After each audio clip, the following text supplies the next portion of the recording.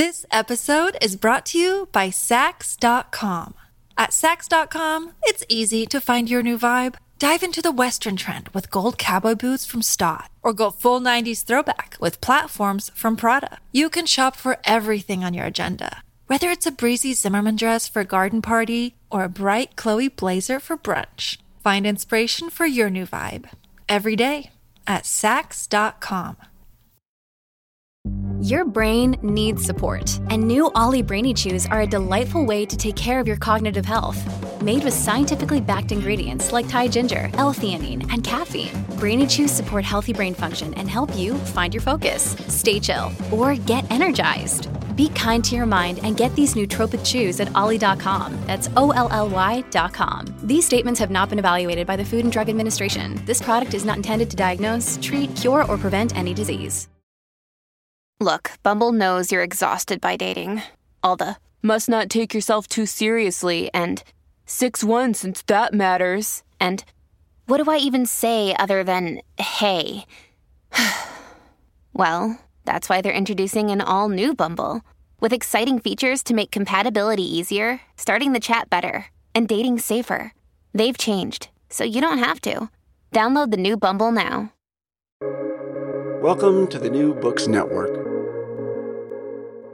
Hello, welcome to the New Books in Jewish Studies podcast. I'm your host, Ari Barbalat, and I'm honored to be in dialogue today with Dr. Arianna Huberman. She is the author of Keeping the Mystery Alive, Jewish Mysticism in Latin American Cultural Production, published in Boston by Academic Studies Press 2022. She is Associate Professor of Spanish at Haverford College, and she also coordinates the Latin American Studies concentration and program at Haverford College. Arianna, I am absolutely humbled to be in dialogue with you today. Thank you so much, Harry. This is a real pleasure for me to be able to talk about this book. Thank you. To begin, please tell us about yourself. Where did you grow up? What formative events in your life inspired the scholar you would become as an adult? I grew up in Buenos Aires, Argentina. I have been in the U.S. for most of my life now. I came to study English for a few months, and I kept renewing my stay. I chose to do my undergrad in Boston. I graduated from Tufts University a long time ago. Then I went home for a year and decided to come back to do graduate school at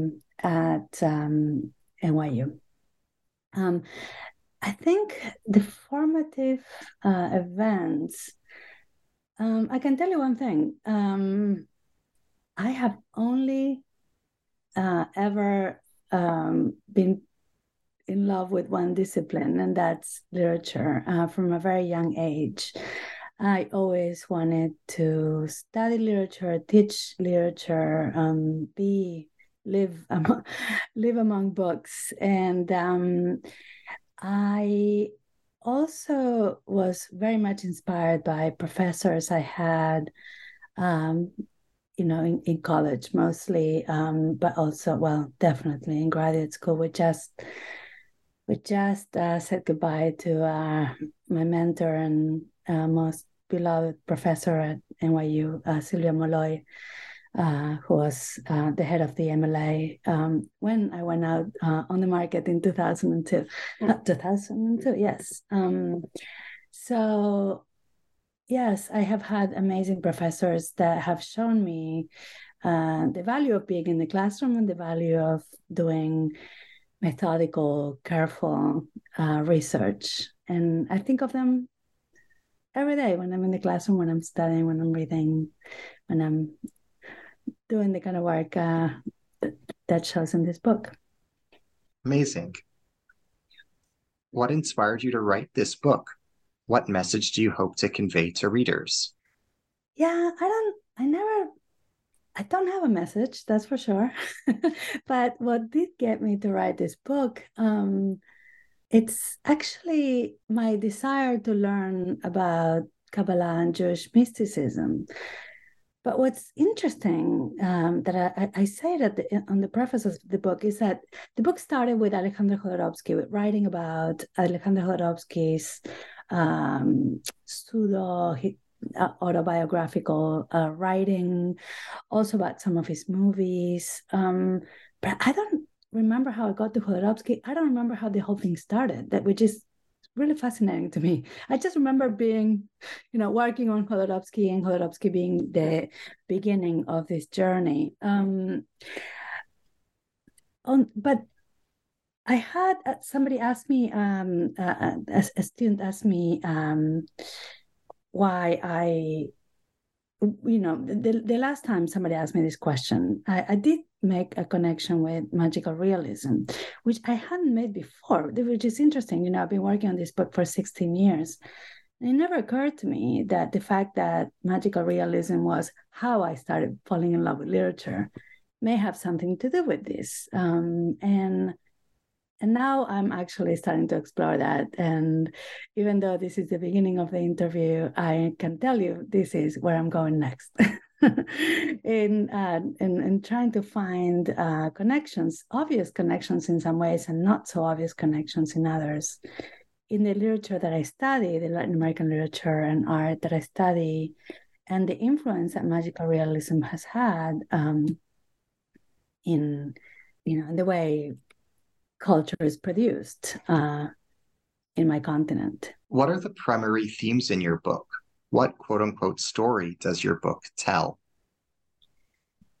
The book follows the presence of Jewish mysticism and Kabbalistic themes in the literature and art of 4 authors and 2 artists. One is Latin American, two Latin American artists, and Paul Klee as well.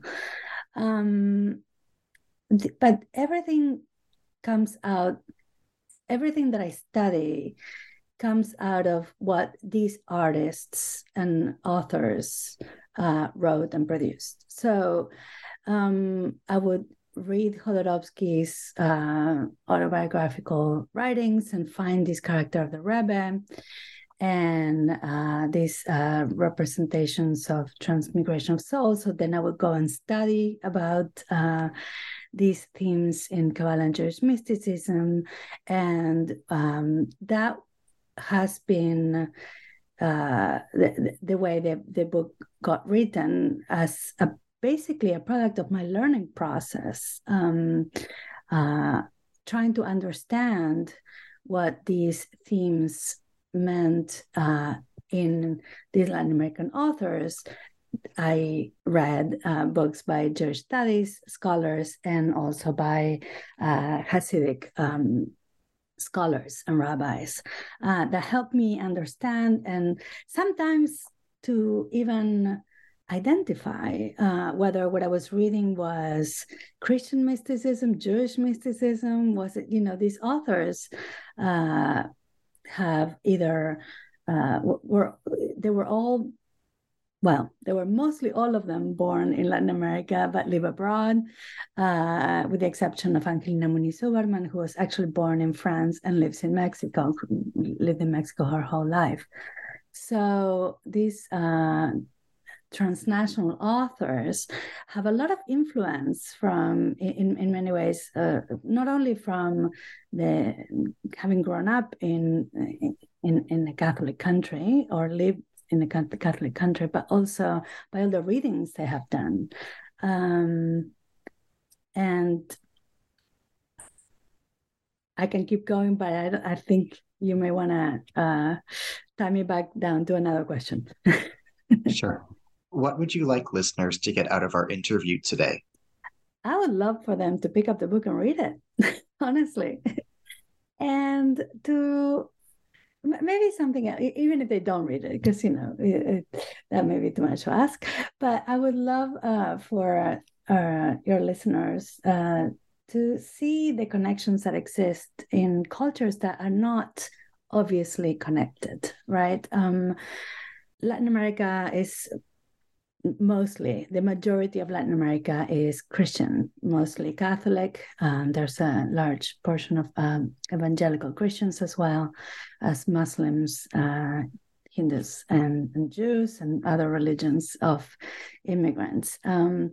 But Jewish mysticism is not something that necessarily is part of Latin American culture, and yet it is, right? That's what I discovered. That's what my book discovers, is that there is all these cultural production, all these cultural texts that bring Jewish mysticism to life within Latin America. And I think that could be a good way of thinking what else happens in other cultures that will surprise you, that you don't expect, and that are also there. You alluded to this earlier, but I was wondering if I could ask you in more detail, what is the relationship between Kabbalah and Latin American magical realism? Yes, I can only give you a very brief answer now, because this is just the beginning of this is what I'm starting to think about. But what I can tell you is, the difference is very, very clear. Magical realism is an aesthetic, stylistic way of writing literature, whereas, Kabbalah is a hermeneutic and interpretative approach to studying biblical texts. But what they do have in common, and this is something that Eitan Fishbein has studied in The Art of the Mystical Narrative. He has a chapter on the fantastic and magical realism, and he relates it to the Zohar. So the first step for me is going to go from what Fishbein is showing in the Zohar, which is understanding that in the Zohar, especially in the moments of the Zohar that relate to the earthly realm and to the followers who are studying from Kabbalistic masters, the way when reality becomes I wouldn't say shattered, but altered, if you want, in a way that it's matter of fact. It's not a radical, enormous, you're not in science fiction suddenly. There's nothing radical that happens that would put it in the realm of the fantastic, but that it stays within reality. That's where we can find common ground between Kabbalah and magical realism, in that the presence of the magical within reality, and in the case of the Zohar, would be within the parts of the narrative that are, here in our world, and not the godly realm. Now, when it comes to my project, and what I'm going to do is, just like Fishbein studies this in Zohar, I will be studying this. I'll be doing the opposite in some ways. I'll be looking into how we find similarities when Latin American authors talk about Kabbalistic themes or use Kabbalistic themes. I'm going to be dissecting and looking how much of these that I've been looking at from the lens of Kabbalah and Jewish mysticism doesn't also have a layer of magical realism. That's a part that I haven't done and I haven't even thought about, which is, to me, pretty impressive that I haven't thought about until this moment. What is your book's contribution to Latin American studies? Yeah, that's a bit of an easier answer.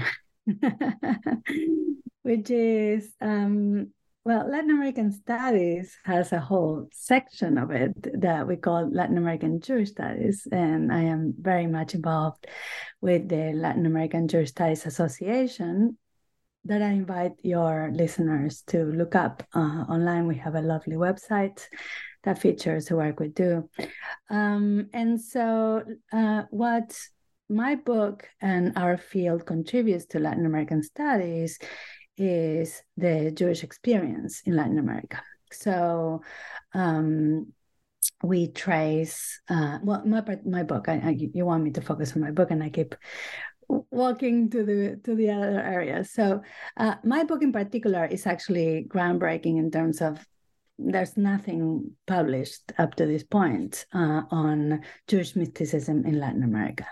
And so, whereas there's plenty of studies of the mystical experiences of Sor Juana Inés de la Cruz and, and Santa Teresa de Avila, all these colonial, all these mystical mystics that wrote during colonial times, there's nothing necessarily written, well, there's plenty written about Borges, right? I'm sorry. There's plenty written about Borges. There's many, many books about Borges and the Kabbalah, but there's nothing written about who came after him. Who else besides Borges has written on Kabbalah and Jewish mysticism? And so that's my contribution. It's shining a light on this work. What does your book teach us about intertextuality? Yes, intertextuality is very important in Jewish tradition. It's central to Jewish thought and Kabbalah and Jewish mysticism. But what I discovered is that it's also extremely central to Latin American literature and culture. And books talk to each other. This is the central theme in Borgesian in Borges's literature.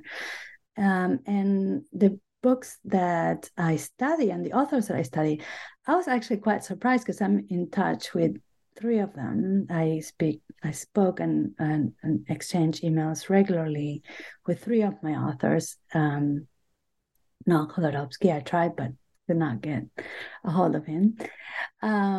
Is that they did not necessarily know each other or read each other, and yet they have so many. They live in different countries. They all read Gershom Scholem. That is the point of connection. All of them, right? But Jodorowsky, I don't think Jodorowsky read much of Kabbalah, or at least I could not find any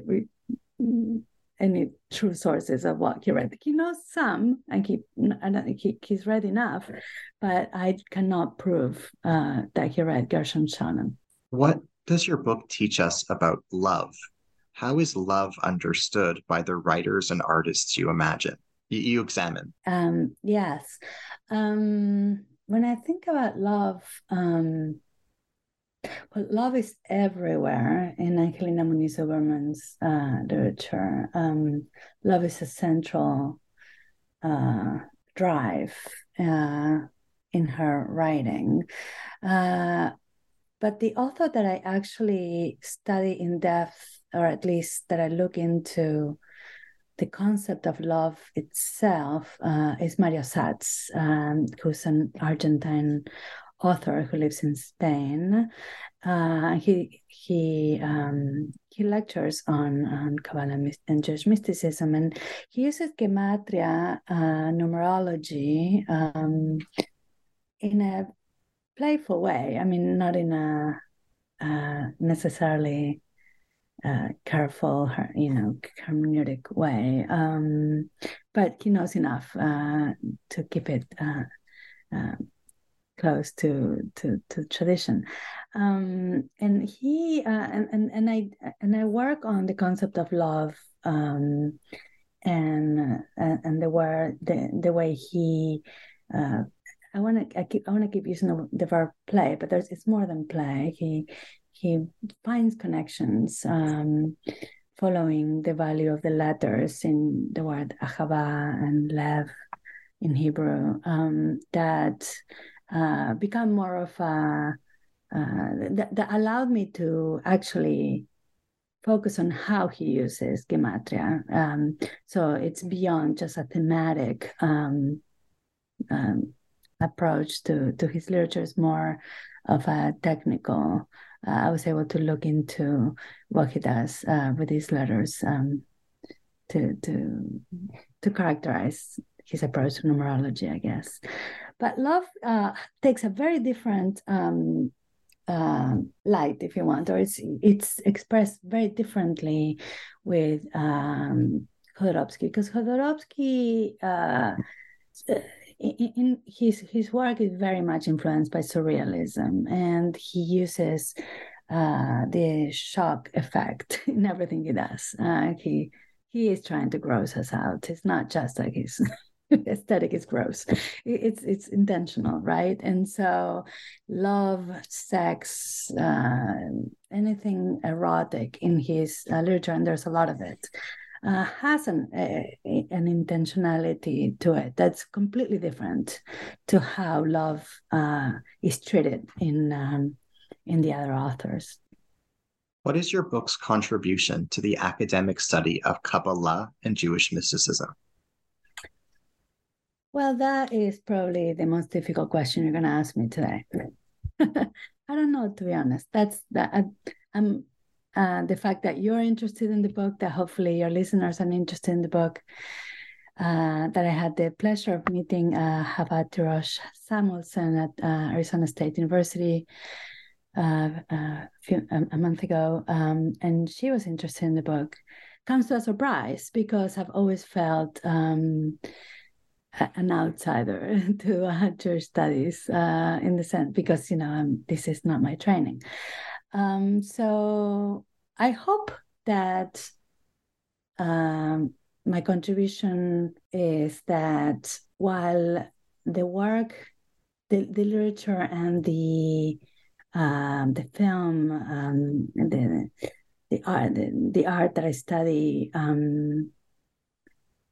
does not fit neatly into the kind of work they do, that I am hoping that my contribution is that they can see that Kabbalah and Jewish mysticism is a very strong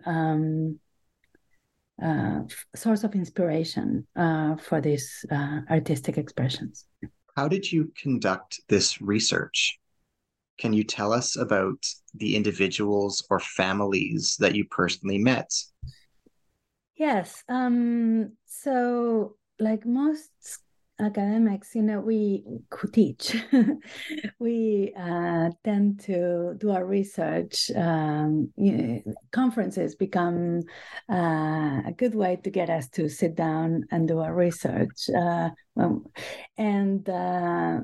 During conferences, I would present sketches of this chapter, sketches of pieces of these chapters to help me advance in the writing of the book. And I would get questions or suggestions of other authors, of other scholars, of other themes that I was not seeing or understanding. And so I would follow those leads, and those leads would lead me to other leads, etc. But the main part where individuals had a huge impact on being able to get this work done has been the three authors that I've been the most in contact with, Angelina Muniz Huberman, Isaac Goldenberg, and Mario Satz, as well as the two Chabad families that took me under their arm and helped me make sense of some passages, or even took me out of some ideas and say, yeah, no, that's not part of Kabbalah, because specifically with Angelina Muniz Huberman, she's an early modernist, early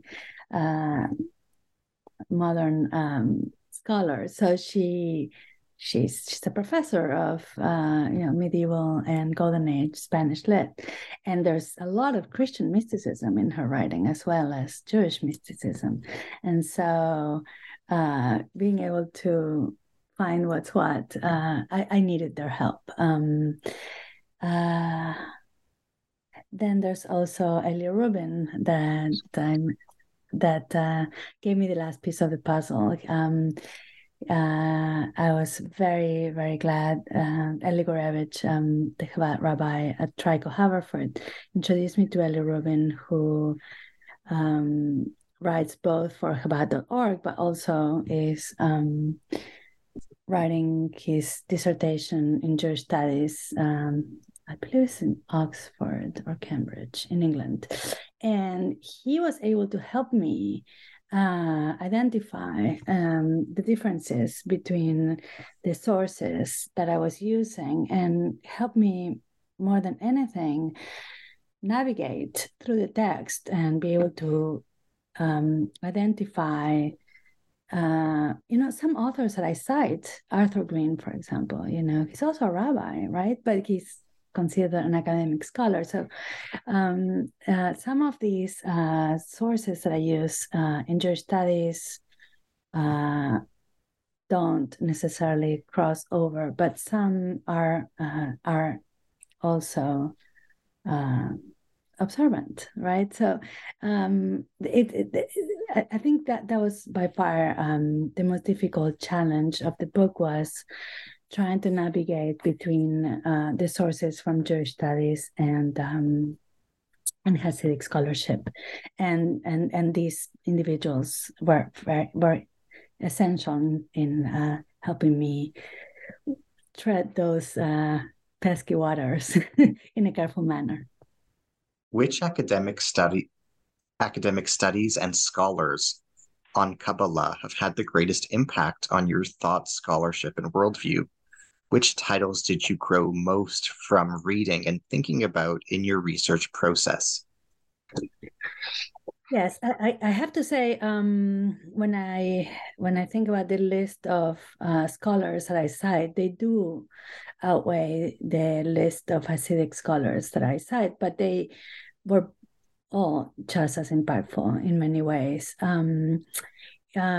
For Jewish studies, well, obviously Gershom Scholem, the founder of the field, but also his followers, right? His disciples and the ones that disagreed with him, so Gershom Scholem, so Moshe Dell, Rachel Elior, Habat George Samuelson that I mentioned before, Arthur Green, Matt Goldish was incredibly important because of all of his work on spirit possession, which is something that appears in Isaac Goldenberg's writing and Alejandro Jodorowsky's and Yehuda Levy's. For Hasidic scholarship, I mostly cite Adin Steinsaltz and Rabbi Jacob Emanuel Shochet. Those are the two main sources that I cite in my texts. What obstacles did you encounter while engaging in this project? How did you deal with them, cope with them, overcome them, or circumvent them? Well, at every point of the journey, I found resistance.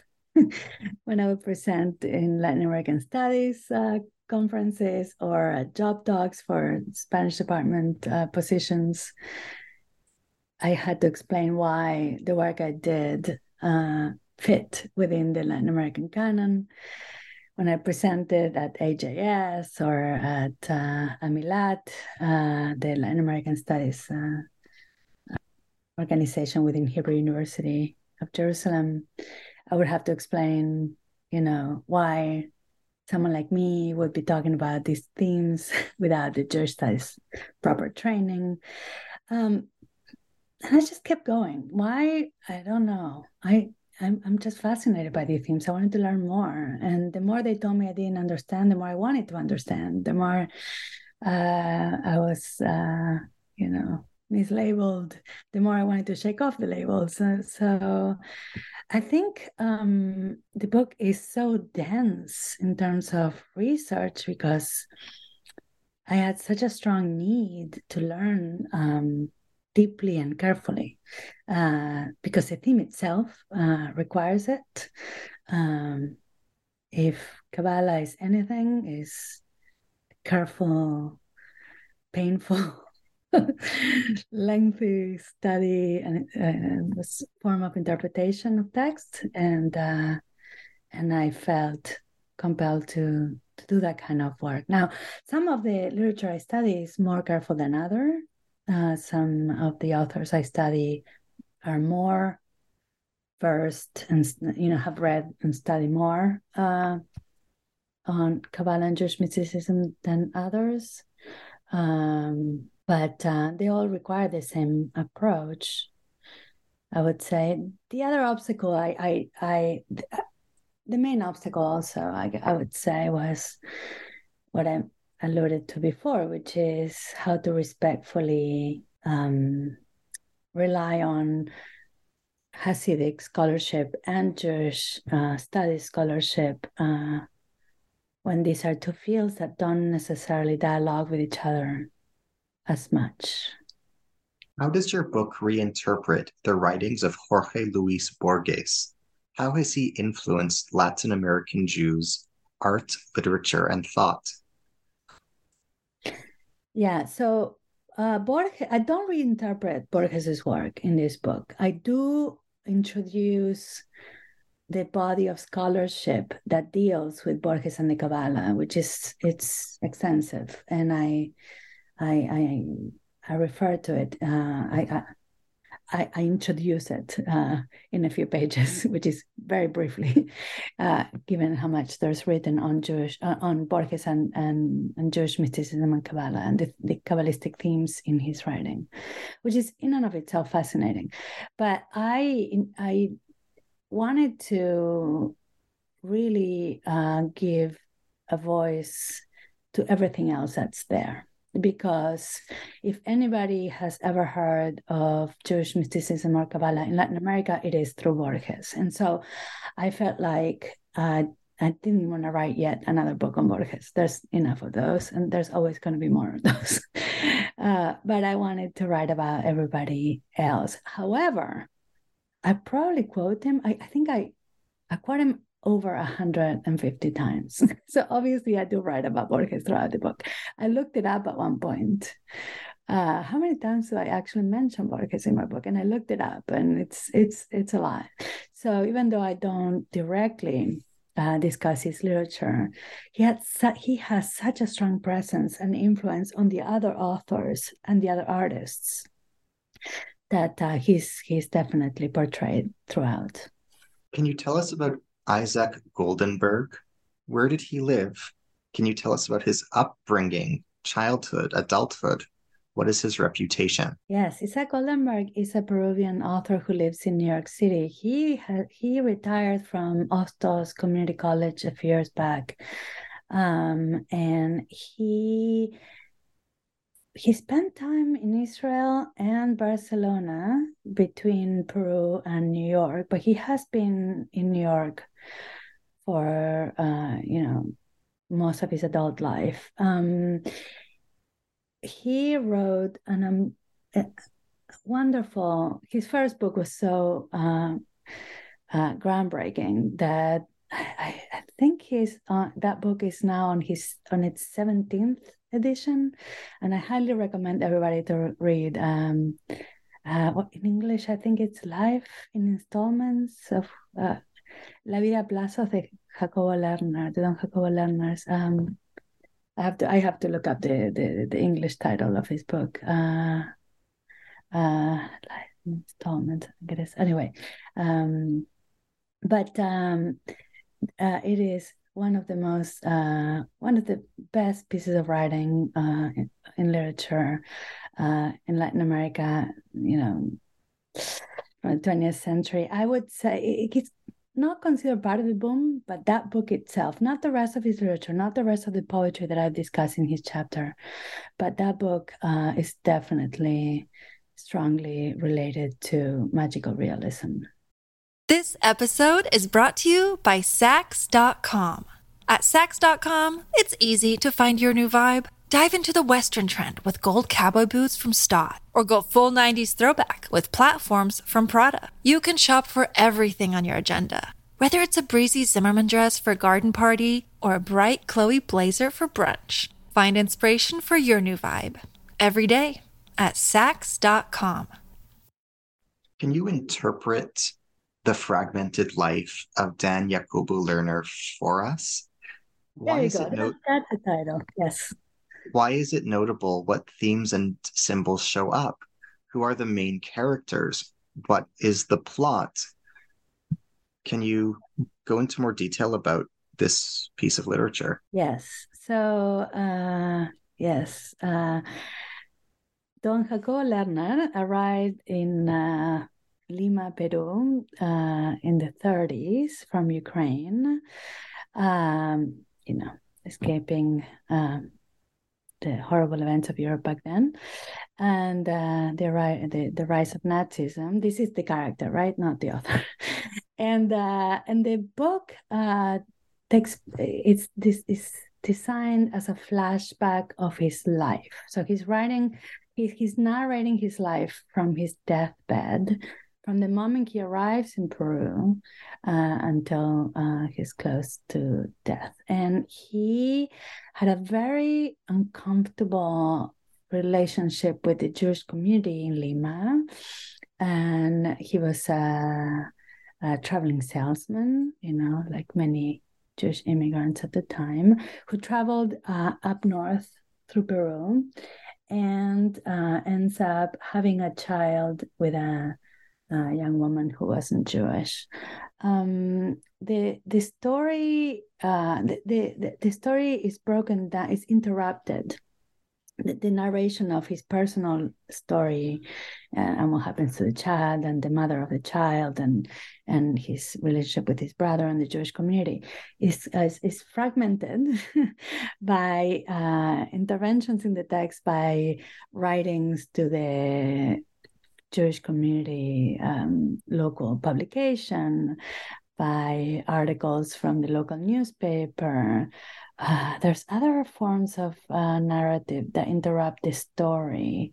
Yes, it's. I remember now. It's there's parts where mostly his personal narration gets interrupted also by the narration of the other main characters in his life.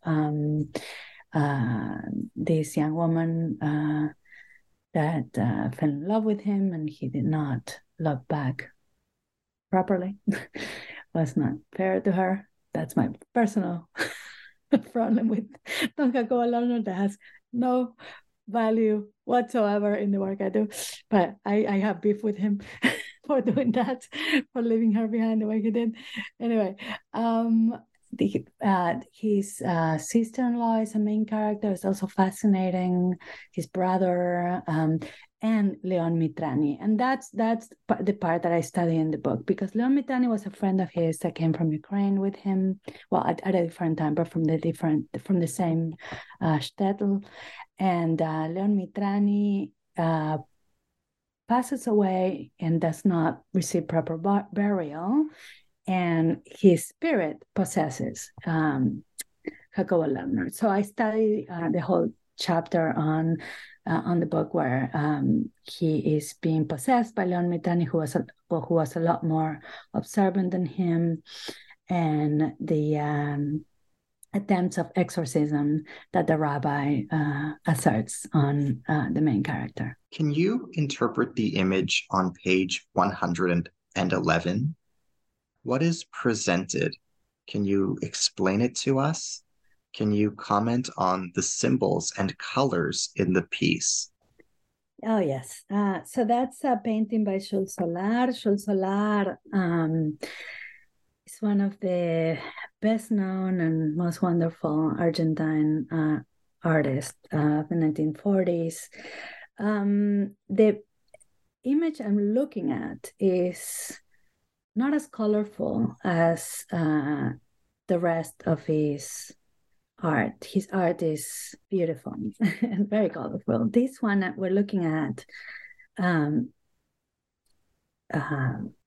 features ladders and stairs. And this painting is in this section because I was writing about the importance of stairs and ladders that in Jewish prayer some interpret as the different steps to try to connect with the divine. And what you see in this painting is a tiny hand. I tried to get this image featured larger, but this is the best we could do. But if you, with glasses, look at these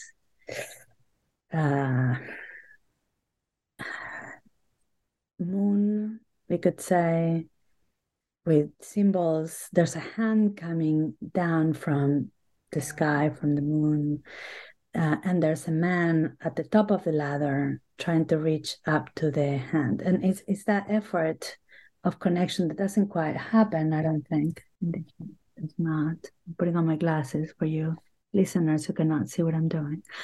I don't know how you can see this image either, but I'm telling you about it. So there's a man reaching up and a hand coming down, and the connection does not happen. And that is why I find this image and other images that are similar. The theme is repeated in the image also on page 110. The hand coming down, and there's a ladder coming up without a person, but there is a hand. Okay, yeah. Anyway, it's a different image. That effort of reaching and not quite connecting it's a tension that is a central theme in Kabbalah, which is the desire to be one with God, the desire to be one with the divine. And as I learned from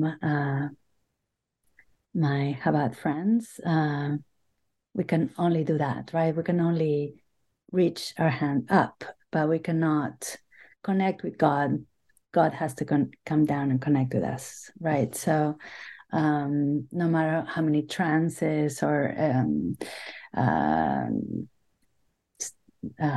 fastings or other forms of spiritual training believers exert, no matter how much effort you put into connecting with God, it's up to God to connect ultimately with the person reaching up. Who is Alejandro Jules Solar? Can you tell us about Solar's upbringing? What are Solar's most notable works? Yes, so that's the painter I was just referring to. He was the son of a Jewish Austrian immigrant. I believe he was Austrian. He was definitely Jewish. And he changed his name. He himself was not Jewish, and he is an artist who falls within, within the avant-garde of Latin American art.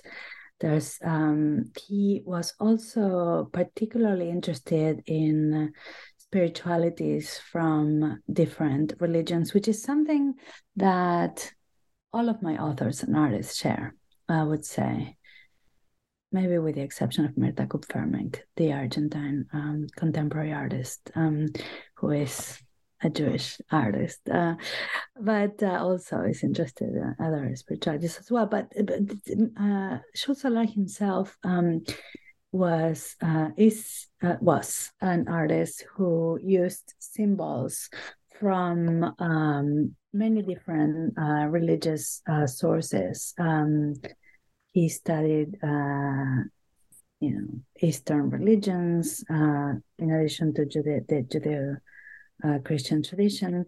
His most famous piece of work, I'm showing you, Ari, maybe you can tell your listeners. Wow. Is Pan Arbol. And Pan Arbol, on page 60, is a Sephirotic tree that uses astrological symbols.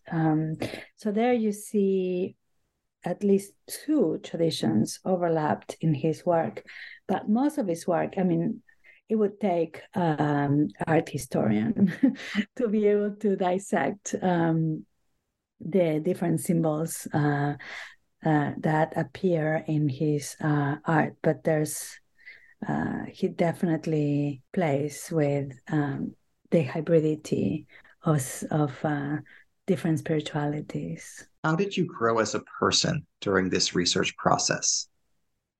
I became more and more humble as I went. It was a scary project from the beginning. I knew from the beginning that this was going to be an uphill battle. I actually wondered if anybody would ever want to publish such a thing, right? Because I don't know, I just learned that a lot of what I do as a scholar, the careful, painstaking revision of texts, of studying between lines, of citing, of looking at every citation. I mean, most people don't read footnotes unless you are in my world.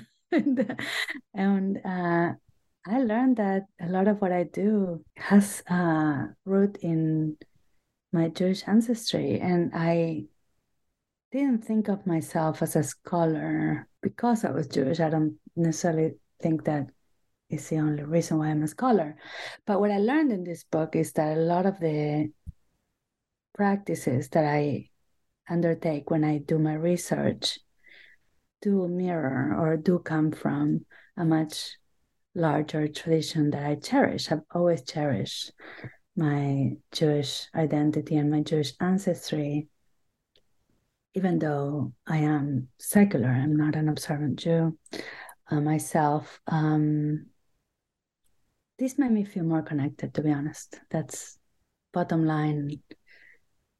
I felt more connected than before to my Jewishness. Who is Alejandro Jodorowsky? Why is he significant? What can you tell us about his work? Can you describe his family and his upbringing for us? Yes, Jodorowsky is a complicated figure. As I mentioned before, he was the beginning of my project. He's a Chilean author, playwright, guru, comic writer, illustrator. I mean, he is unbelievably talented in many, many different ways. But he's also extremely irreverent. I mean, his beginnings, when he, as a young man, moved to France, in the 60s, right? Now I'm thinking 60s or 50s, where surrealist playwrights, he would do these happenings that were so popular in the 60s. So he's extremely undisciplined. I mean, and messy and chaotic and everything is fair game, right? So even though his family is of Jewish Russian origin, he himself does not identify as Jewish, and he lives in France, so he's a devout atheist. I'm not sure if you're familiar, but atheism is a vibrant, strong belief system in France that has little room for other forms of religious expression. So I struggled with him, as you can hear. I struggled with him because I am respectful. I'm a secular Jew who's extremely respectful of religious observance, and he's not. And that's fine. It's not why I chose to study him. I chose to study him because of the beautiful representations of the Rebbe and the character of the Rebbe. But there are moments when he crosses the line, and I had to deal with that. I had to deal with the fact that some representations can be quite anti-Semitic, and that was difficult for me to deal with. But I dealt with it. I can look in the book. Just as I said, he crosses the line, and he has his personal feelings towards his ancestry. But also, actually, what's really important about the stridency in which he reacts against his ancestry also has to do with this psychomagic healing process that he believes, which is basically cutting down the branches of the genealogical tree. He believes that our ancestry is a burden that we need to free ourselves from. And so in many ways, the way he talks about his Jewish ancestry has to do with that. But at the same time, his representations of the Rebbe and the in-between world and spirit possession and are quite beautiful and sometimes accurate also. So I was inspired by that. How do the artists and authors you examine interpret or reinterpret gematria and numerology? Yes, so mostly two of them do that, Mario Satz and Isaac Goldenberg. They do it very differently. Mario Satz more carefully, if you want, than Goldenberg, and more often. He uses gematria a lot in his. He has a lot of. They're both actually. That was another challenge of my book. Is that all of my authors are extremely prolific. So I kept writing and they kept publishing, and I was like, okay. At one point, I actually did write to Mario Satz and said, "Please stop. I stopped reading your books a year ago, and now I have 10 books waiting for me. I mean, like, slow down." But he didn't listen. Anyway, gematria. So they use it in some ways. Well, the short answer is they use gematria creatively, and they use gematria to create meaning, to create to bring their literature to a higher level, if you want, of spirituality. I looked into how accurate specifically Mario Satz was, and what I discovered is that he stops the permutation. So he permutates the numbers of the letters to the point where he gets to where he wants to go with his piece. So that the interpretation, the numbers stop permutating when the number yields the value that helps the story advance. I hope that answers the question. Who is Mario Satz? You just alluded to him. Where did he grow up? What is his reputation? Yeah, the reputation aspect is interesting because for all of the authors that I study. So Mario Satz grew up in Buenos Aires and has lived and taught and written in Barcelona is where he lives, and he's mostly known for his essays in Argentina, right? So when it comes to reputation, what's interesting about these authors is that they're known for different things in different places. So Jodorowsky is the most interesting case because, he's known in Mexico for his films, and Mexico and the US for his films. He's known in France as the psychomagic guru that writes self-help books. He's best known in Spain for his autobiographical writings, which is what I study the most.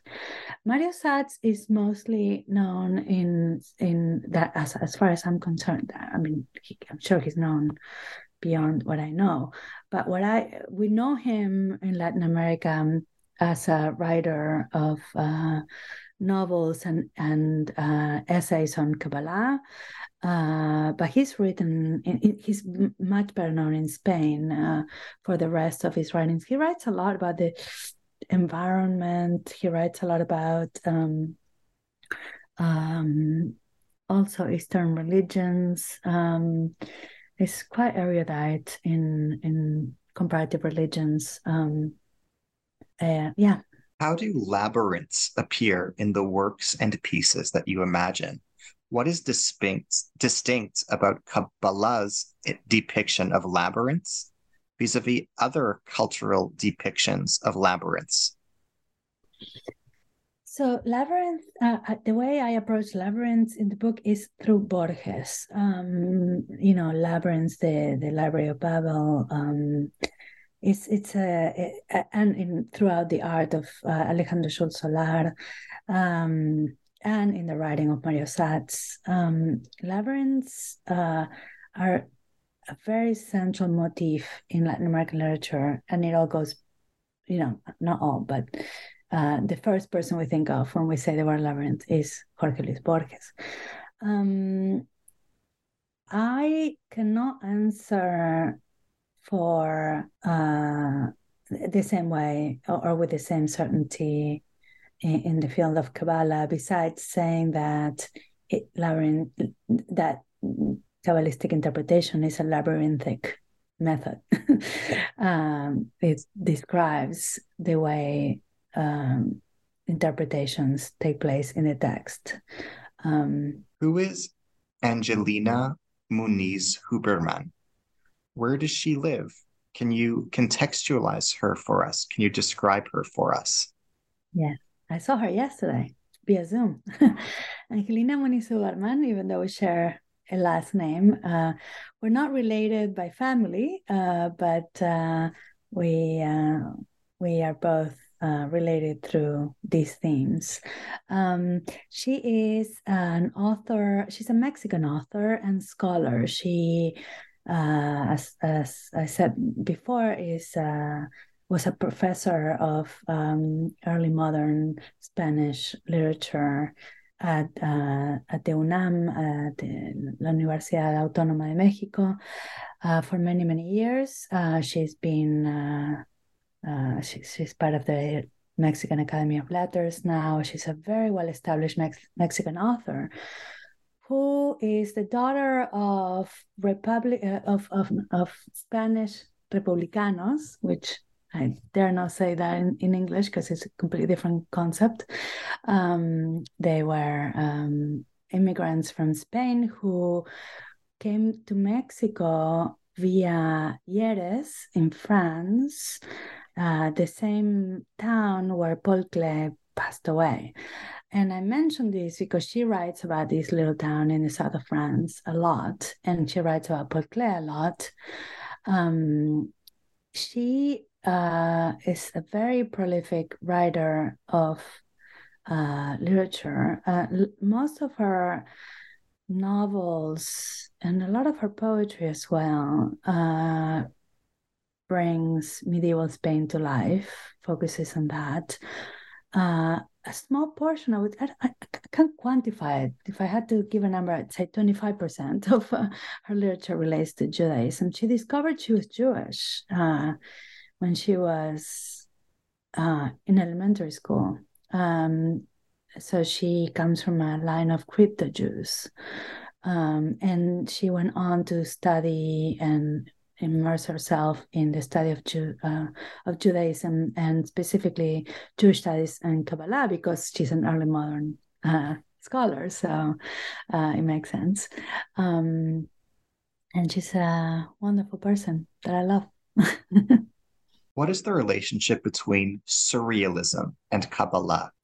Yes. Again, this will be better answered in my next book. I can tell you, because I believe that thinking about surrealism and magical realism in relation to the literature I've been studying, well, I guess with Jodorowsky, the connection is there. Well, surrealism, again, is an aesthetic movement. It's not a hermeneutic approach to studying literature, but there is a drive to uncover what is hidden. If I had to give a short answer, it would be there. A drive to uncover what's hidden. In surrealism, it has to do with the subconscious and dreams as sources of inspiration, of understanding reality as it's intervened by what's beyond what we understand. In Kabbalah, there's this understanding that when you're studying a text and you're reading through the lines and you're looking at the presence of God, of the divine. And today I'm going to say that my gut feeling tells me, but I will need to prove this in my next project, that surrealism and magical realism are not looking to understand, whereas Kabbalah is trying to understand, even with the knowledge of the limitation that we can only understand so much, and that there's a realm, there's areas of the godly realm that we will not be able to reach, but there's at least a desire to keep going, to keep understanding. And so while I see connections in that we're delving with things that are beyond what's real or reality, the earthly realm, as we call it in this field. And I also see areas of connection when it comes to, for example, being, in the themes of spirit possession or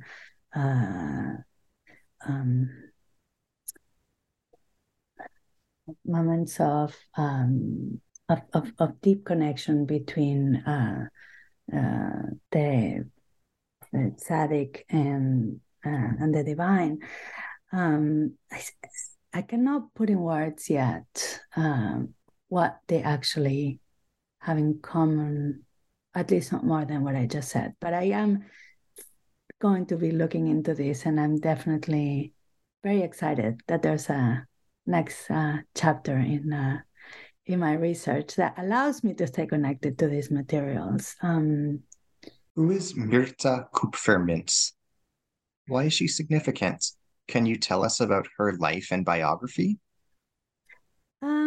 Mirta Kupfermintz is a contemporary Argentine artist that I'm hoping to see in Buenos Aires when I go. I'm leaving on Thursday, and I'm very excited about my trip to Buenos Aires. And wow. I'm going to bring her a copy of the book because the cover of the book features one of her works. She is a Jewish painter who is very active in LACSA, and she lives in Argentina. She is my one non-transnational artist and author. Well, I guess Chosolar would be too.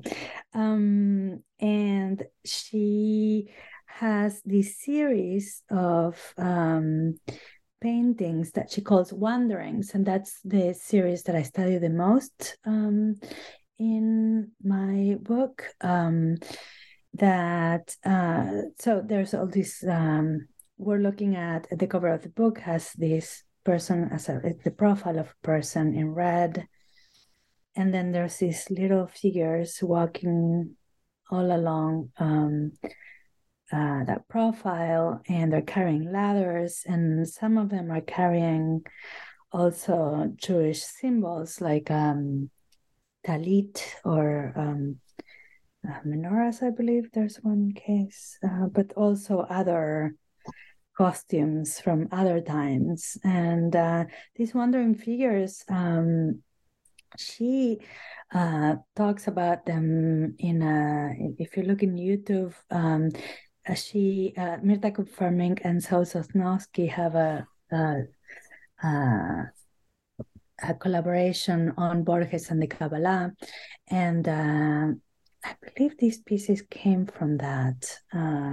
Yes, I think they're part of that larger traveling exhibit. And she talks about how these figures appear in her dreams, how they haunted her, and I found them quite fascinating for all the relevances they have in terms of, the theme of the Wandering Jew, which is not a Kabbalistic theme, but it's a Jewish theme. She also has a painting that was one of your possible questions that had to do with her brother, I believe, the one about the Lodz ghetto. Her brother or her uncle. She's the daughter of Holocaust survivors. And so her art also pays homage to her ancestors. How do the artists and authors you examine depict ghosts? How does the afterlife appear in the works that you present in this study? Yes, the theme of the ghost, both Mirta Kupfermink and Isaac Goldenberg share. In the literature of Isaac Goldenberg, the ghosts are very predominant. And so that's what got me to study the concept of the afterlife and the multiple interpretations we have in Judaism. No question met a simple answer, that's for sure. And this was one of those.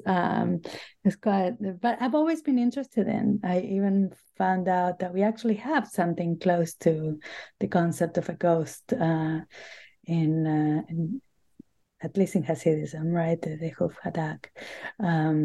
The image of the spirit of the person after that is believed by Abu Lafia, or Luria, sorry, to hover over the tombs.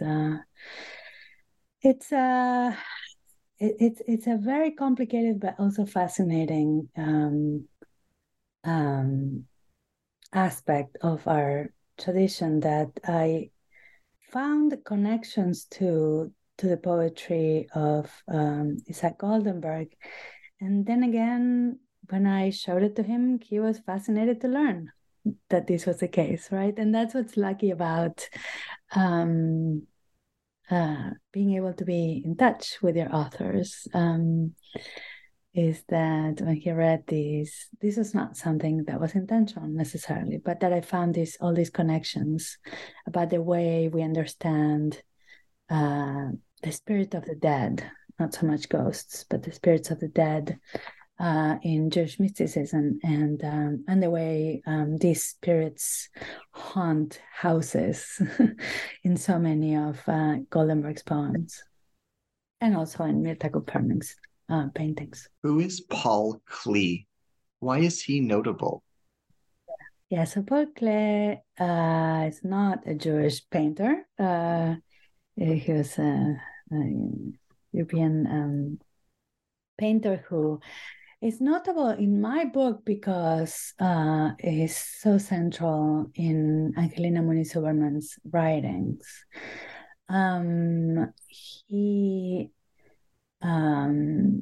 His art, trying to think, such a big topic.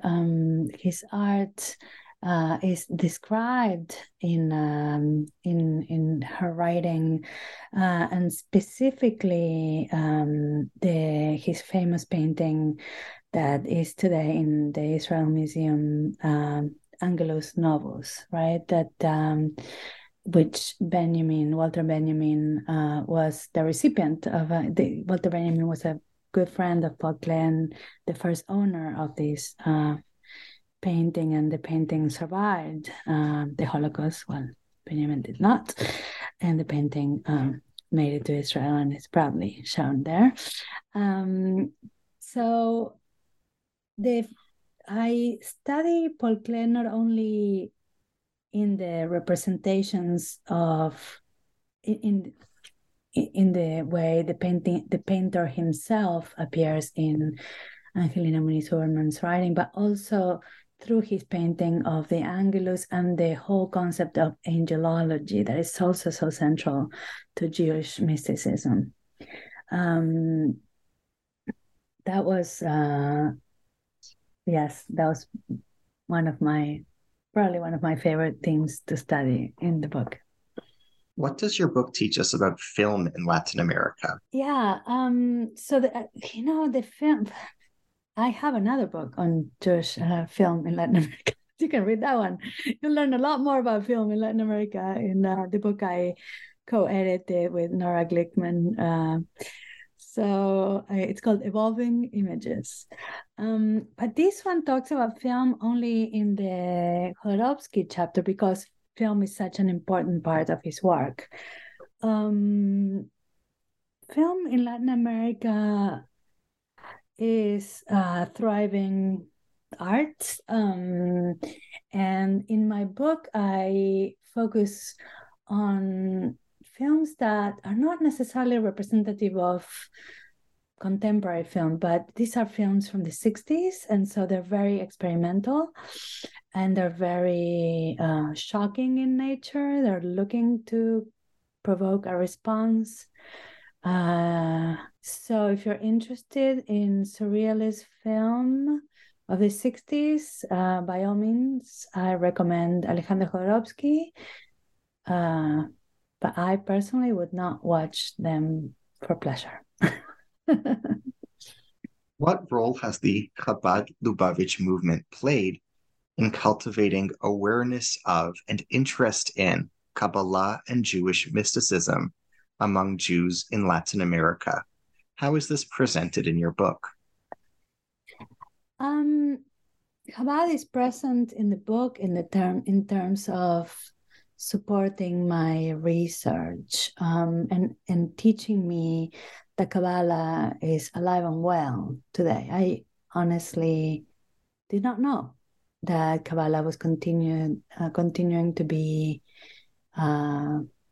studied. Not obviously, I knew people studied Kabbalah, but I didn't know that there was contemporary Kabbalistic scholarship is what I learned through Chabad. And the fact that it's part of life, it's part of everyday life. I mean, it's not, one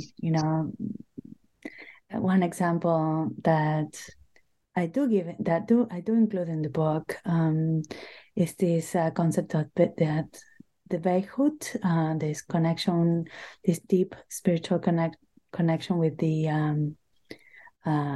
divine is not something that just mystics were able to achieve, but that it's also part of everyday life.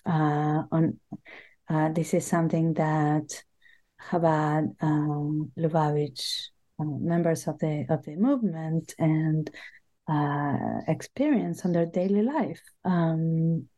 This need to connect, this feeling of connection with God, or at least this desire to connect with God on a daily basis, on the most mundane of activities. And this is something that they do teach in their outreach to those of us seculars. What reputation do the artists and writers that you examine have in Latin America? What reputations do they have outside of Latin America? Yeah, I think that Jodorowsky, well, they're all very well known in Latin America. And because they publish in Spanish, but many of them have been translated. The Fragmented Life of Don Jacobo Lerner has been translated to many, many languages. But also Jodorowsky is translated to French and English. I have some of his translations here.